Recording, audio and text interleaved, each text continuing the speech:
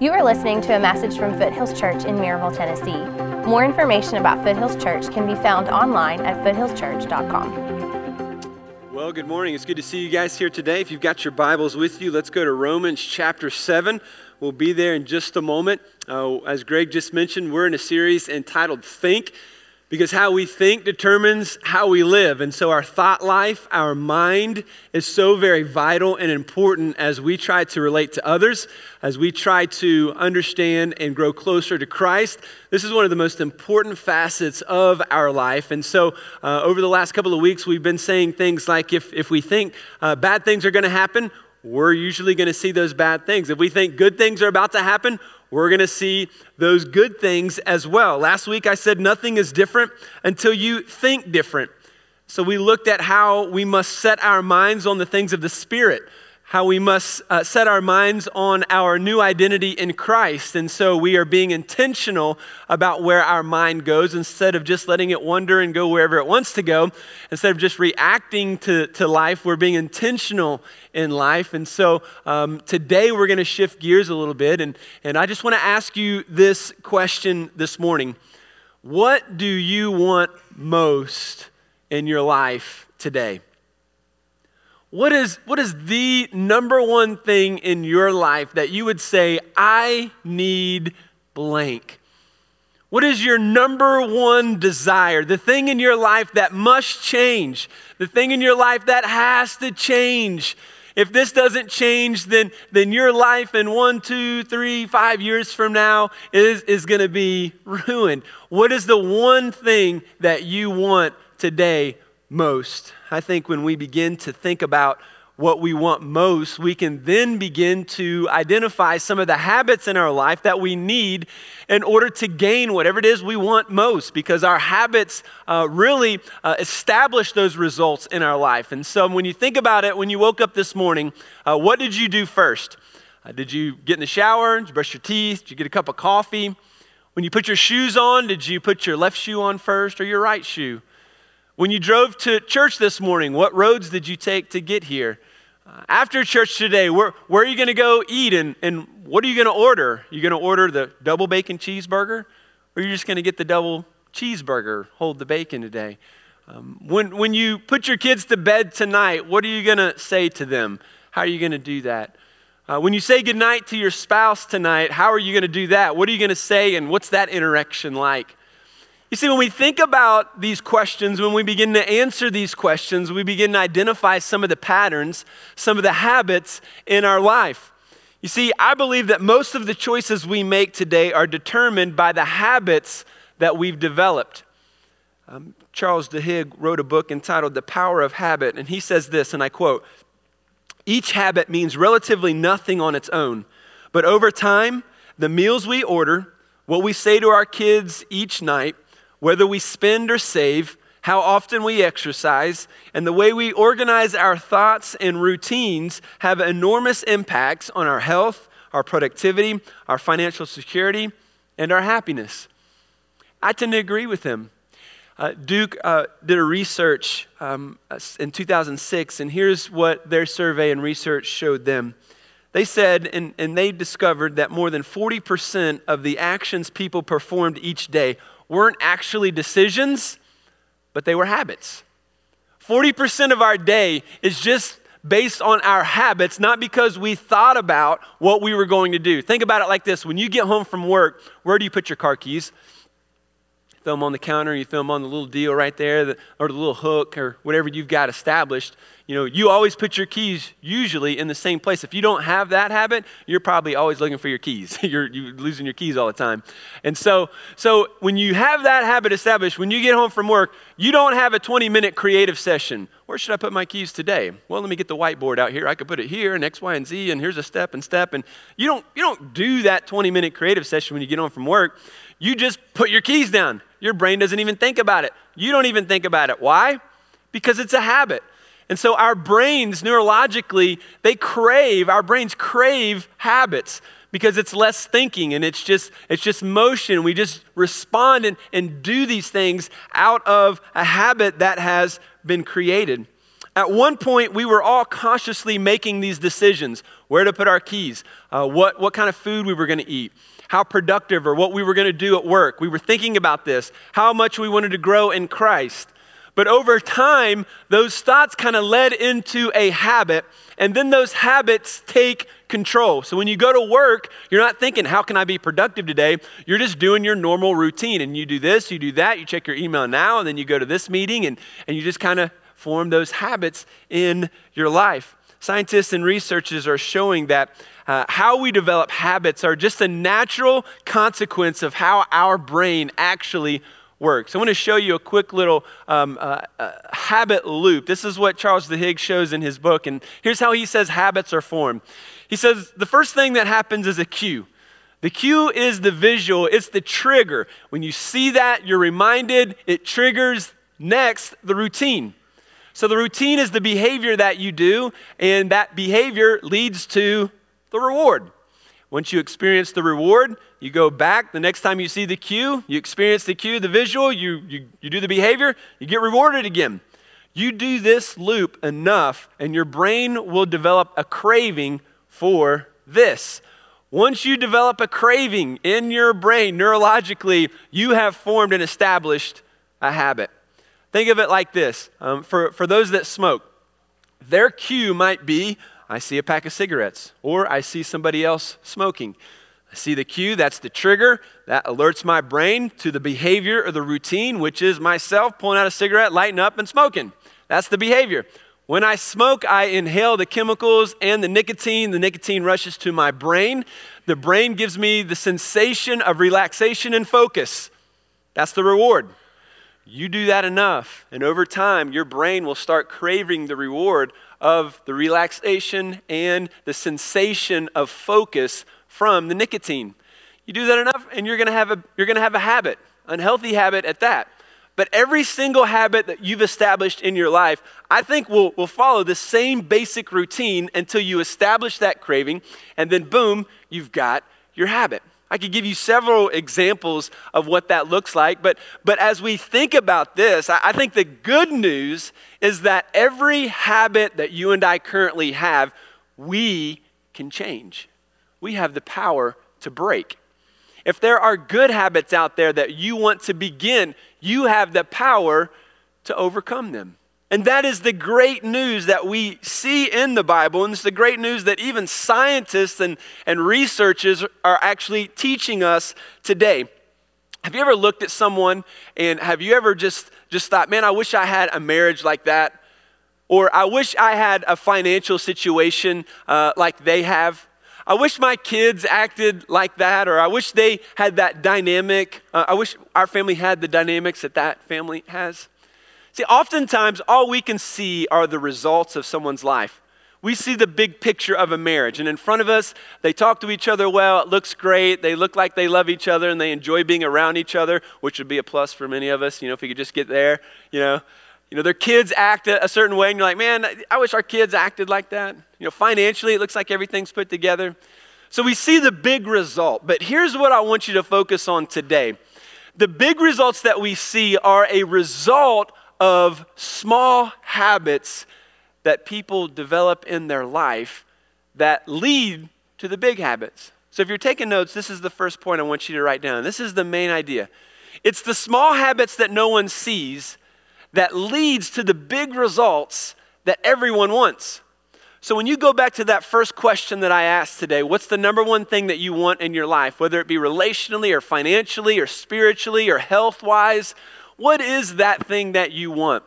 In order to reach that thing that we want, it's important that we begin to think through the small habits that we must create now in order to reach those goals. Because we're not just going to grasp the big goal without developing the discipline of small habits. Now, Super Bowl is tonight.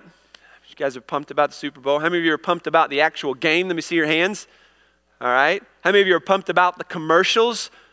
Twice as many. All right. Some of you guys just watched for the commercials, but we see these two teams, the Patriots and the Seahawks, and everybody wants to win their division and wants to go to the Super Bowl. That's the big result, to be the champion. But to get to the championship level, I think we would all agree that these teams have developed something in their life that some of the other teams maybe did not, which was intentionality, discipline. It was the small disciplined habits in practice, how they eat, how they treat each other, how they respond and work together as a team. All these small habits have led to this ability to win games, win the championship of their division, and now get to play in the Super Bowl. So no matter what we want in life, whether it's a godly marriage or I want to get into God's word and create that as a habit in my life, that's the one thing I really know I need to begin. It will need to start with smaller habits that lead us to that point. For instance, for a godly marriage, maybe date nights are a small habit that you instill at least once a month. No kids, you hire babysitters, you dump them off at your parents' house, and you go out, just you and her together. That's a great habit to establish. Or maybe it's the habit of asking good questions on a monthly basis. So you've got a list of questions that as a married couple you're going through. Honey, what am I doing that I'm not doing well or that I'm not fulfilling a certain need in your life?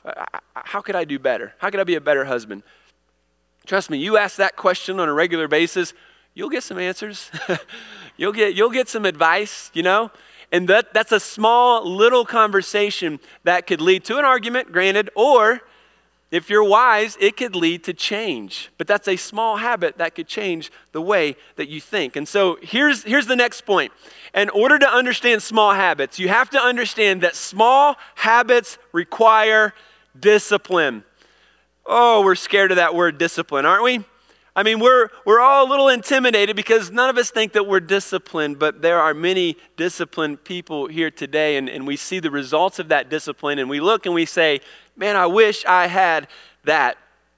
All of us have maybe at one point or another thought, I want to be successful this year, and I want to start working out. And so Monday you start working out and you're a little sore on Tuesday, but you say, you know what, I'm feeling good. I'm going to do it on Tuesday. And Tuesday comes and it happens. And then Wednesday shows up and you're like, man, my shoulder, it's a little sore today. I think I'll take a rest day. I don't want to injure anything. My doctor, I don't want to injure, so I'm going to take a day off. And so Wednesday goes by, you don't work out. Thursday comes, it's like, is it cloudy? It's cloudy out there. It's a little overcast. It doesn't look a little dangerous out there, so I'm not going to go out today either. Before you know it, you started out with momentum. By the end of the week, you lost all your momentum. You decided that you were going to begin to eat healthy, and so Monday came around and you changed your diet, and Tuesday you were going strong. Wednesday was awesome. Thursday was awesome. Friday showed up. The kids had practice. One of the kids had a game. You got off from work late and you were running around town, and before you know it, the Golden Arches were calling your name. Next thing you know, you supersized it once again. And you started out with momentum, but you lost momentum. What's the difference between someone who can hold that willpower, who can discipline themselves, not just on Monday and Tuesday, but on Friday and then next week and the next week? Well, research is actually showing that willpower is like a muscle. And the more we exercise willpower in our life, the stronger our wills can become. Has anybody ever Googled the marshmallow test? Anybody ever seen that? Google that. It's pretty funny. It's a bunch of kids who, they're tested. They give them a marshmallow. These are like 5, 6, 7-year-old kids. And so they give them a marshmallow and they say, you can have this marshmallow now, but I'm going to leave. And if you don't eat it, I'll bring you back a second marshmallow. And so this was done in the early 60s, and so many have been done since. But it's interesting because all these kids, they're like staring at this marshmallow, and they're like, oh, I want to eat this thing so bad. But she said she was going to come back and give me another marshmallow. So it's this inner turmoil in their life, this decision of what am I going to do right now? And some of the kids, they hold off, and then they get a second marshmallow after 10 minutes. Or some of them just flat out, they just go for it and they eat it. They couldn't stand it. What they discovered in the 60s, several years later, they went to these same kids that they tested. And as they were graduating high school, they found that the kids that had willpower in the earlier days actually had a higher IQ, they had higher ACTs. They were more well-liked or more popular, so to speak, in their schools. And so they were more successful. And so this concept is just blowing, people's minds. And today, as I've said last week, more and more research has been done on the brain. And so what they're saying is that willpower is actually something that we can grow in and be strengthened in as we tell ourselves no to things and see that there is value in staying away from other things. And so it's critical that we understand this. And so as we move forward today, let me give you a definition of discipline. And this isn't something I created, but I found this and I thought it is really helpful. So discipline is this. It's simply choosing between what we want now and what we want most.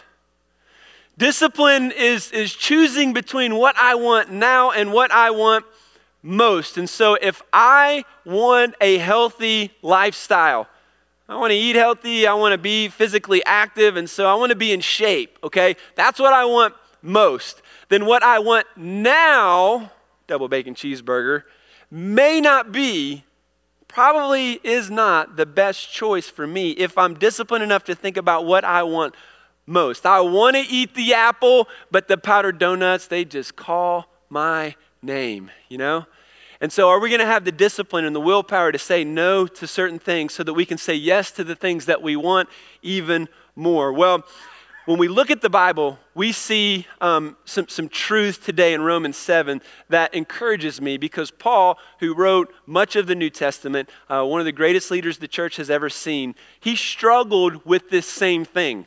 Maybe not powdered donuts and, McDonald's, but he struggled with discipline. And so his struggle encourages me and gives me some strength as I move forward in my walk with Christ. And so I hope it will with you as well. So let's look at verse 15 of chapter 7. He says this, "For I do not understand my own actions." Well, I can just stop right there. How many of you have ever said, I just don't get myself. I just don't know why I'm doing this. I don't get my own actions. "For I do not do what I want, but I do the very thing I hate." Hands in the room. Let me see them. Who would say, I have been there. I have done that. I do not understand myself. I don't do what I want to do, and I do the very thing that I hate. The thing that I said I was never going to do, I did it again. Verse 16, "Now if I do what I do not want, I agree with the law that it is good. So now it is no longer I who do it, but sin that dwells within me." So here's the thing that's happening in his life. He's understanding that his sin nature is leading him to do the things that he does not want to do. All right, that's important that we understand that. The sin nature that each of us has leads us away from God. It leads us away from the things that are healthy for us and leads us to the things that are unsuccessful for our life, either relationally or even physically. Verse 18, "For I know that nothing good dwells in me."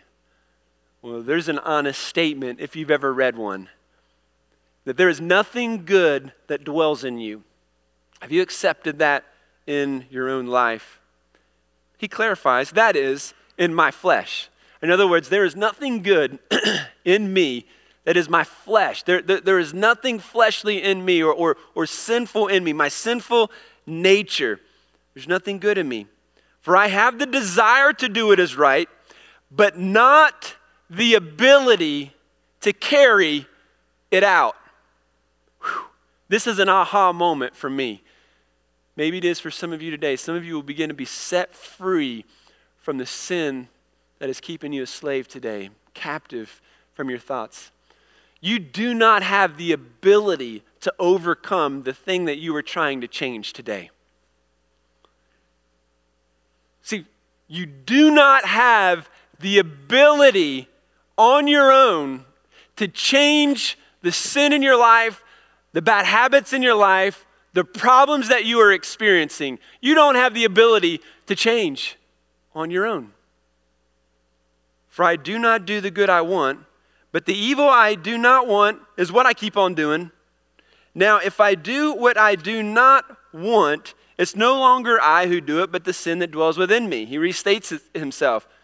"So I find it to be a law that when I want to do right, evil lies close at hand." As soon as I want to do the right thing, I want to eat healthy, evil lies right at hand. Daggum Dunkin' Donuts was built a mile from my house.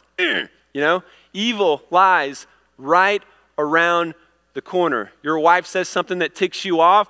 Your immediate instinct is, I shouldn't respond with anger and evil for evil or an eye for an eye. And evil is right there. I want to say this. I want to respond in the good way. But man, I had a good one-liner and I just nailed it. I want to do right, but evil lies close at hand. For I delight in the law of God and my inner being. In my soul, I want to do the right thing, he says. But I see the members or my body, in my members, in my body, in my mind, another law waging war against the law of my mind. See, the battlefield is right here. The battlefield in your marriage is not that she needs to change, guys. It's right here in your own mind. The battlefield at work is not how people are treating you or what's going on and somebody's doing this and there's drama and they don't pay you enough and you should have got the promotion and not him. The battle is right here in your mind. But I see in my members another law waging war against the law of my mind and making me captive to the law of sin that dwells in my members. So that idea of a stronghold that we talked about a couple weeks ago, these thoughts that come into our mind, we begin to believe them. We become a slave to those thoughts. We become a slave to that sin in our life. And he said, I want to do well. I want to do the right thing. I want to go God's will. That's my inner desire. But at the same time, I keep messing up. This is the law of sin that keeps me captive. In verse 24, he says, wretched man that I am. That's some honesty. I'm pathetic.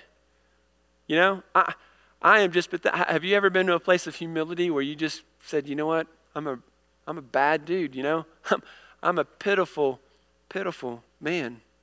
Who will deliver me from this body of death? In other words, okay, I don't have the ability to do this on my own. I don't have the strength, the knowledge, the willpower. I don't have anything in me on my own to overcome this. I do not have the ability. I'm a pathetic man, so what do I do? What's the answer? How do I overcome this? And he gives us the answer in verse 25. Thanks be to God through Jesus Christ our Lord. In other words, Jesus is your answer. Some of you have been trying to change for many years now. Some of the people in your life have been trying to change you for many years now. But you keep running the habit loop of this bad habit, acting the same way, rewarding yourself, thinking that everything is great, thinking you're the better man or the better person, when really, it's all right here in your mind. You're not living in reality. It really is your fault that you are where you are. And you can't overcome this on your own. But praise God, through Jesus, you can.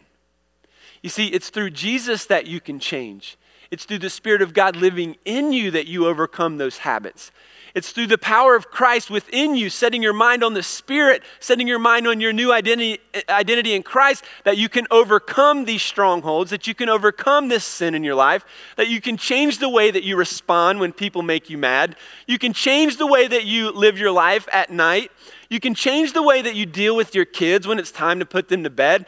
You can change, not on your own ability, but with the help and power of Jesus living within you.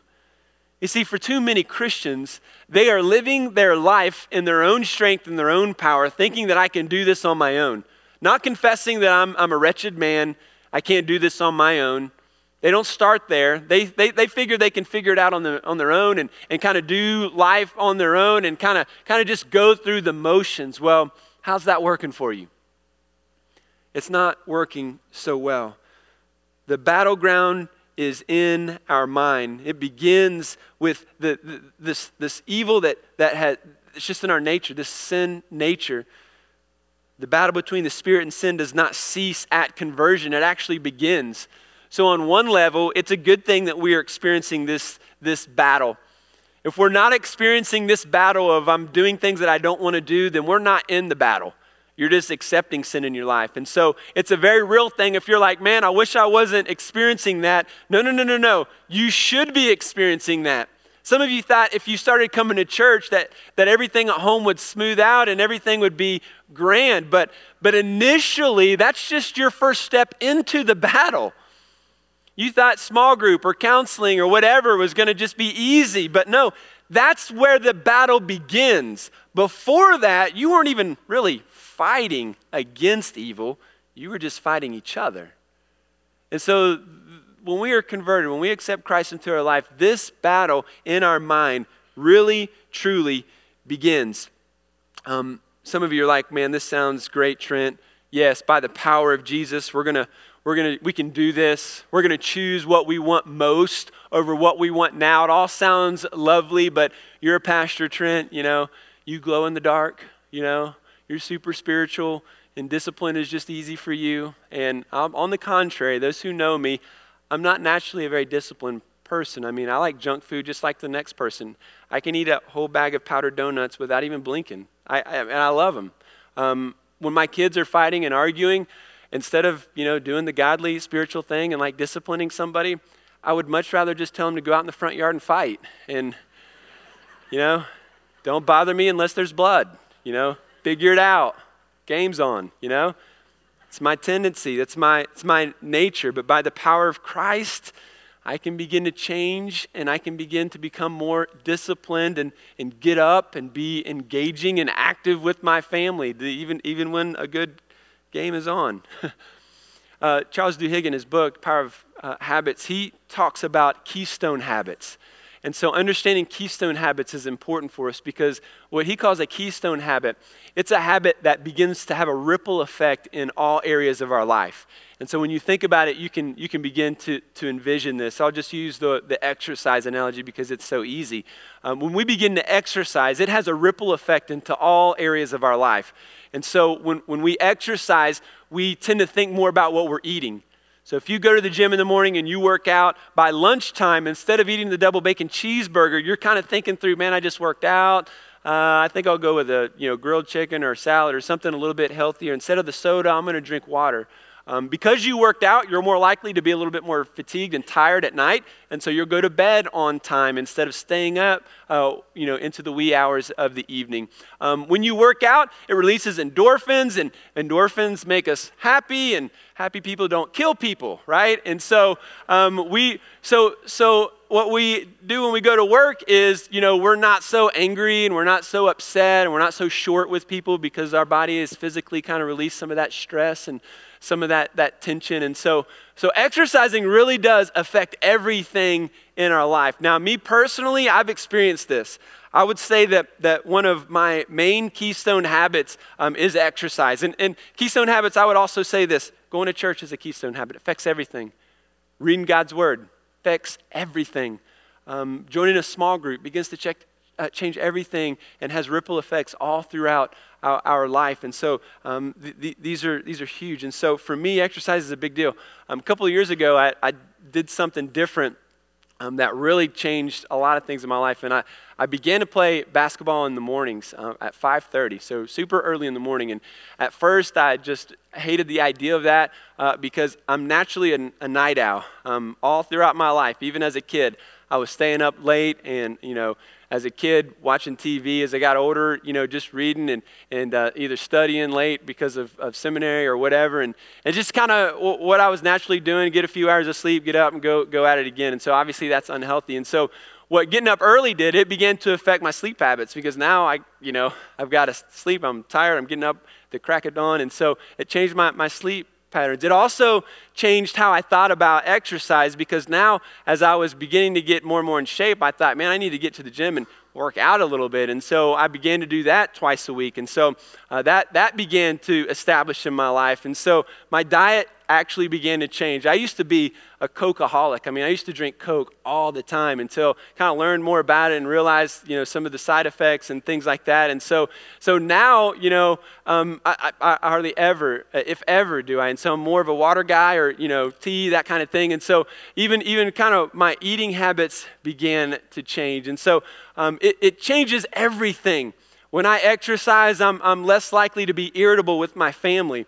because I release some of the stress that's in my life physically. It's a good stress reliever. And so all of these different things happen just because I decided to get up. Now, one of the great things that we're going to learn next week about establishing habits is this idea of accountability in our life, because accountability is huge. And so I get up and go to the gym to play ball because there's 9 other guys that if I don't come, they're going to be ticked off at me. They're going to be mad, and so they're counting on me. So I go. The cue for me, every night before I go, is I set out all my clothes that I'm going to wear, my shoes, everything is right there in a neat little pile. And so last thing I see when I go to bed is my clothes sitting out. So I know that's the cue. My routine is to get up and go play ball.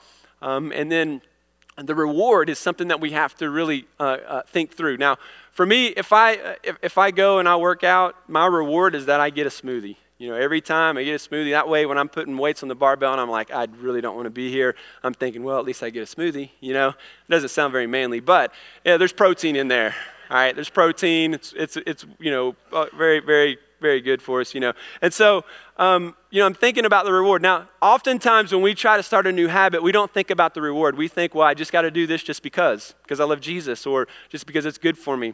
But actually, neurologically, these researchers are saying that our brain needs a reward. And so when we see the cue, maybe the clothes are set out, my routine is to go work out. And after I work out, my brain needs a reward. And so I reward myself. Maybe it's a little chocolate thing, if you're a chocolate, person. And so you eat a little chocolate, it's like, boom, I did it. I deserve that. I worked hard, and now I'm rewarded. And so as you develop that, you'll want that less and less as a reward. But that's what begins to establish that into our life. And so these are really important. Now, if I don't play basketball, if I don't get up and I don't go, that's going to mean that I more than likely won't go to the gym the other 2 days. Or, I'm not going to go to sleep on time, which means I'm going to stay up late, maybe potentially oversleep, which means that when I wake up in the morning, I don't have time to get into God's word. So I'm rushing to work. Because I didn't work out and I rushed to work, I'm not living in the spirit, I'm living in the flesh, and so I'm short with the guys I work with. I'm kind of irritable with them, and I make them mad, which means I'm less productive during the day, which means I got to stay a little bit later and think a little bit harder. And so if I stay a little bit later, that's going to make my wife Micah upset because she's at home waiting for me. And so I'm rushing home because I know she's waiting for me. So I'm speeding home. I'm breaking the law. I'm cutting people off in traffic. I cut off the wrong guy. He has road rage. We start arguing. We get out in the parking lot. We start fighting. The police show up, take me to jail, and Foothills Church is ruined. Now, all because I didn't get up and go play ball. Now, I'm obviously exaggerating, but there's so many true statements, little nuggets of truth throughout that. The irritability, staying late, less productive, making our wives upset. All that stuff is a part of decisions, little decisions that we make. To hit the snooze button or to get up like a champion. How many of you would confess today and say, I am a snooze hitter? Anybody want to say I'm a snooze hitter? Yeah. You did the snooze, it just feels so right. It feels so good when you hit the snooze button. But obviously, as we understand Keystone habits and realize this, it can begin to give us that willpower to get up and to begin to run the race that God has called us to. So let me close with some practical help here. Let's flip over to 1 Corinthians. 1 Corinthians chapter 9. There was a race in the first century here in this area that everybody would have been aware of. It was second only to the Olympics, and so it was called the Isthmian, and everybody would have known about this race, and this race was something that they would select these athletes, and they would train vigorously for. They would, for at least 10 months, they would go on a strict diet. They wouldn't drink alcohol. They wouldn't eat junk food, and they would exercise every single day. For those 10, 11 months or so. They would exercise and work out in extreme heat and extreme cold, so their bodies would be trained for this. They were so passionate and serious about this race that they didn't want anything to entangle them or to hold them back from running their extreme hardest, so that they would run naked. They would strip down and run naked. Now, praise God, we don't have those races anymore. Would not be watching that. So they were so passionate, though, that everybody would have known about this race. And so as Paul begins to talk about the spiritual race that we are called to as believers, it would have made complete sense to them. So keep that in mind. Verse 24, he says this: Do you not know that in a race all the runners run, but only one receives the prize? There's only one winner. So run that you may obtain it. Obtain what? The prize. Paul is telling us to run our life in such a way to win the prize. All right? So if you have a single competitive bone in your body, you're already getting jacked up right now. Your posture is changing right now. Did he just say win? Oh, I'll win, And so you wait. Rocky is the theme song, when you wake up in the morning. It's like dun dun dun dun dun dun dun dun dun dun. You're out of bed and you're like, I'm ready to win, right? He says, I want you to run to win the prize. Verse 25. Every athlete exercises self-control. Oh, we don't like that word. Self-control, discipline. I want what I want. I want what's comfortable. I want what tastes really good, I don't want to think about what I want most. I just want what I want right now. Every athlete exercises self-control in all things. They do it to receive a perishable wreath. A perishable wreath. So in this race that I was mentioning, the winner would get the prize of some branches and leaves and put on their head.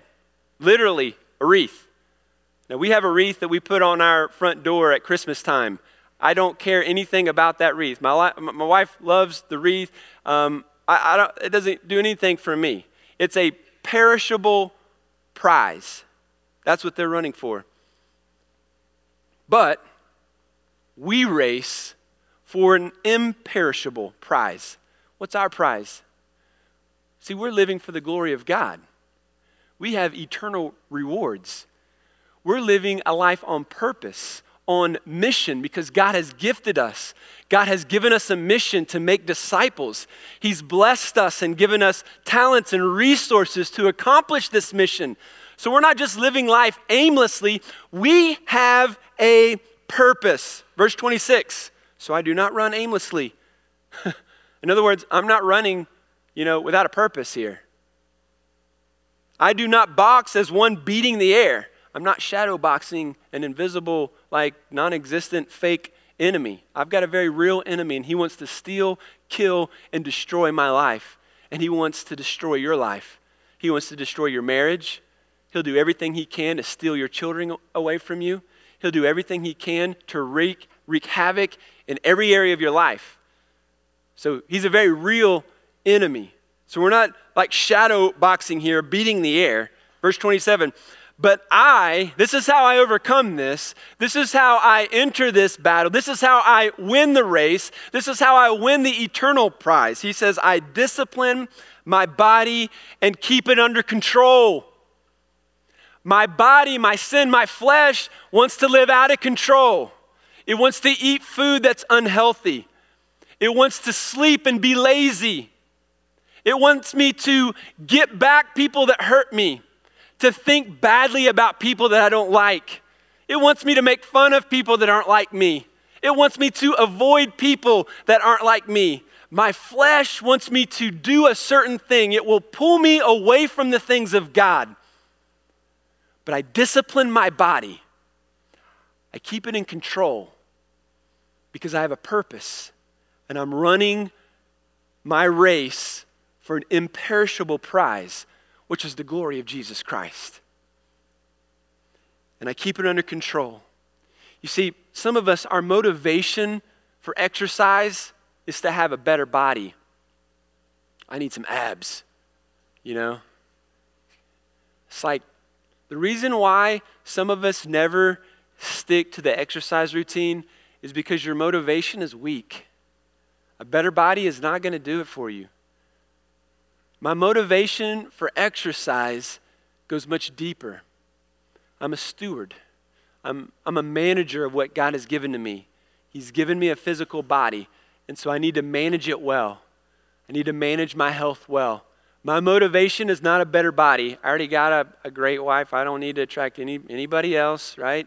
It's not my intentions. Back in the earlier days it was, but praise God, I've matured through that, right? And so now my motivation is to bring glory to God. And then the benefits of that is when my kids get older, I'll be able to run and gun a little bit more with them. Hopefully avoid heart disease. Hopefully, avoid some of the other diseases. Some things I can't control, right? Some things are out of my control, and so I'm not going to worry about that, but I'm going to do my part to manage my body well. That means I have to change the way I think. That means I've got to create some habits in my life to make that happen. Spiritually, God has given me this life, and so if I'm gonna grow spiritually, there are some spiritual habits that I need to begin to develop. Why? Because God has given me this one life. I don't get a second chance. It is a very short life. I don't have a lot of time to mess around. I have a lot of time to waste. As a matter of fact, before I even figured this stuff out, I did waste a lot of my life, and so now I've got a lot of time to make up for, but I'm running a race on purpose now. I'm running the race through the power of Jesus Christ. My motivation is glory and honor to Jesus, not self-promotion. It's to lift up the name of Jesus. So I'm going to run this race well. When you get this, you decide I'm choosing what I want most over what I want now. You start saying, you know what, instead of the financial temptation that I'm going to accept, I'm going to choose what I want most, which is to get out of debt. So I'm going to say yes to loving my wife as Christ loved the church. I'm going to say yes to raising my children to become the next generation of world changers. When I wake up, I'm going to say the power of God is living inside of me, and I'm going to glorify Him today. The Spirit of God leads me in all that I do. I am weak, my flesh is weak, but He is strong. I want what's convenient. I want what's easy. I want what helps me feel good. But even more than that, I want to bring glory to God because Christ dwells within me. He will give me the power to choose what matters most over what I want now. It's not by my power. It's by His power. So week 1, I said, write a habit down. Put it on a Post-it note. Put it in the lobby. That's your cue. Do that at home. Maybe through the course of the last few weeks, you've changed the thing that you need most. God's laid something different on your life. That's all right, change it. Put it back up there, change it, put it at home. Let that be your cue. Let that be the trigger that reminds you that there is something, there is a goal, there is something out there that God told you to do. And you need to be reminded about that. And you need to think through, here's the challenge today. What's the routine? What's the behavior? What's the discipline that you must do now? That you must create in order to establish a habit in your life to get you to the point that you get what ultimately you feel like God wants to do most in your life. So you've got the Word, week 1. Last week we said, week 1 was the habit. What do we need to quit or start? Week 2 was the Word. That's going to help us think about this all year long and keep us kind of focused on that. We're going to bring it to our mind's attention all the time. Today is what's the habit? What's the discipline that you have to do? Maybe it's to read your Bible. And so you're going to read your Bible with a group of people. And then the reward after you read through a book of the Bible is to go have a big steak dinner, to gather together and go do something fun together. So that's your reward as a group. If you want what is it that you want most in life? You've got to think about the discipline that you need to begin today. For some of you, it's going to be a date night. As a married couple, you need a date night. No kids, just you guys to connect. That's an easy, simple habit to establish. It's going to lead you in the direction of what you want most. Maybe you need to pick a Bible reading plan to help you get focused on what God wants you to do. Maybe you've got to stop him-pawing around and put God first in your finances and trust Him financially. You want to get control of your finances? You become a good steward of what God has given you. Here's how it works. Give God the first 10%. Give yourself the next 10%. Spend the rest. It's pretty simple. We usually spend everything that we have, and then we spend about 10% more than what we have and put it on credit cards and live in debt our whole life. That's not good stewardship. Get out of debt, okay? Focus on being generous and giving God what He desires and asks you to give. And stop spending money you don't have. It's pretty simple when you think about it, but you've developed a bad habit of swiping and not thinking about the bill that comes every month. You've got to change the way you think. Some of you, maybe you're going to clean your pantry out and get rid of all the Twinkies and the chips when you get home. Your kids are going to be ticked.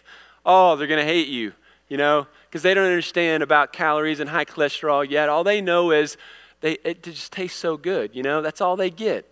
But you're going to fight for what you want most in their life. Maybe you've got to clear out all the devices in your house, and so your kids are on devices and games, and you're on games and devices all night. Nobody talks to each other, and everybody's neck is going to be bent down like this by the time they're 30 because you look down all the time.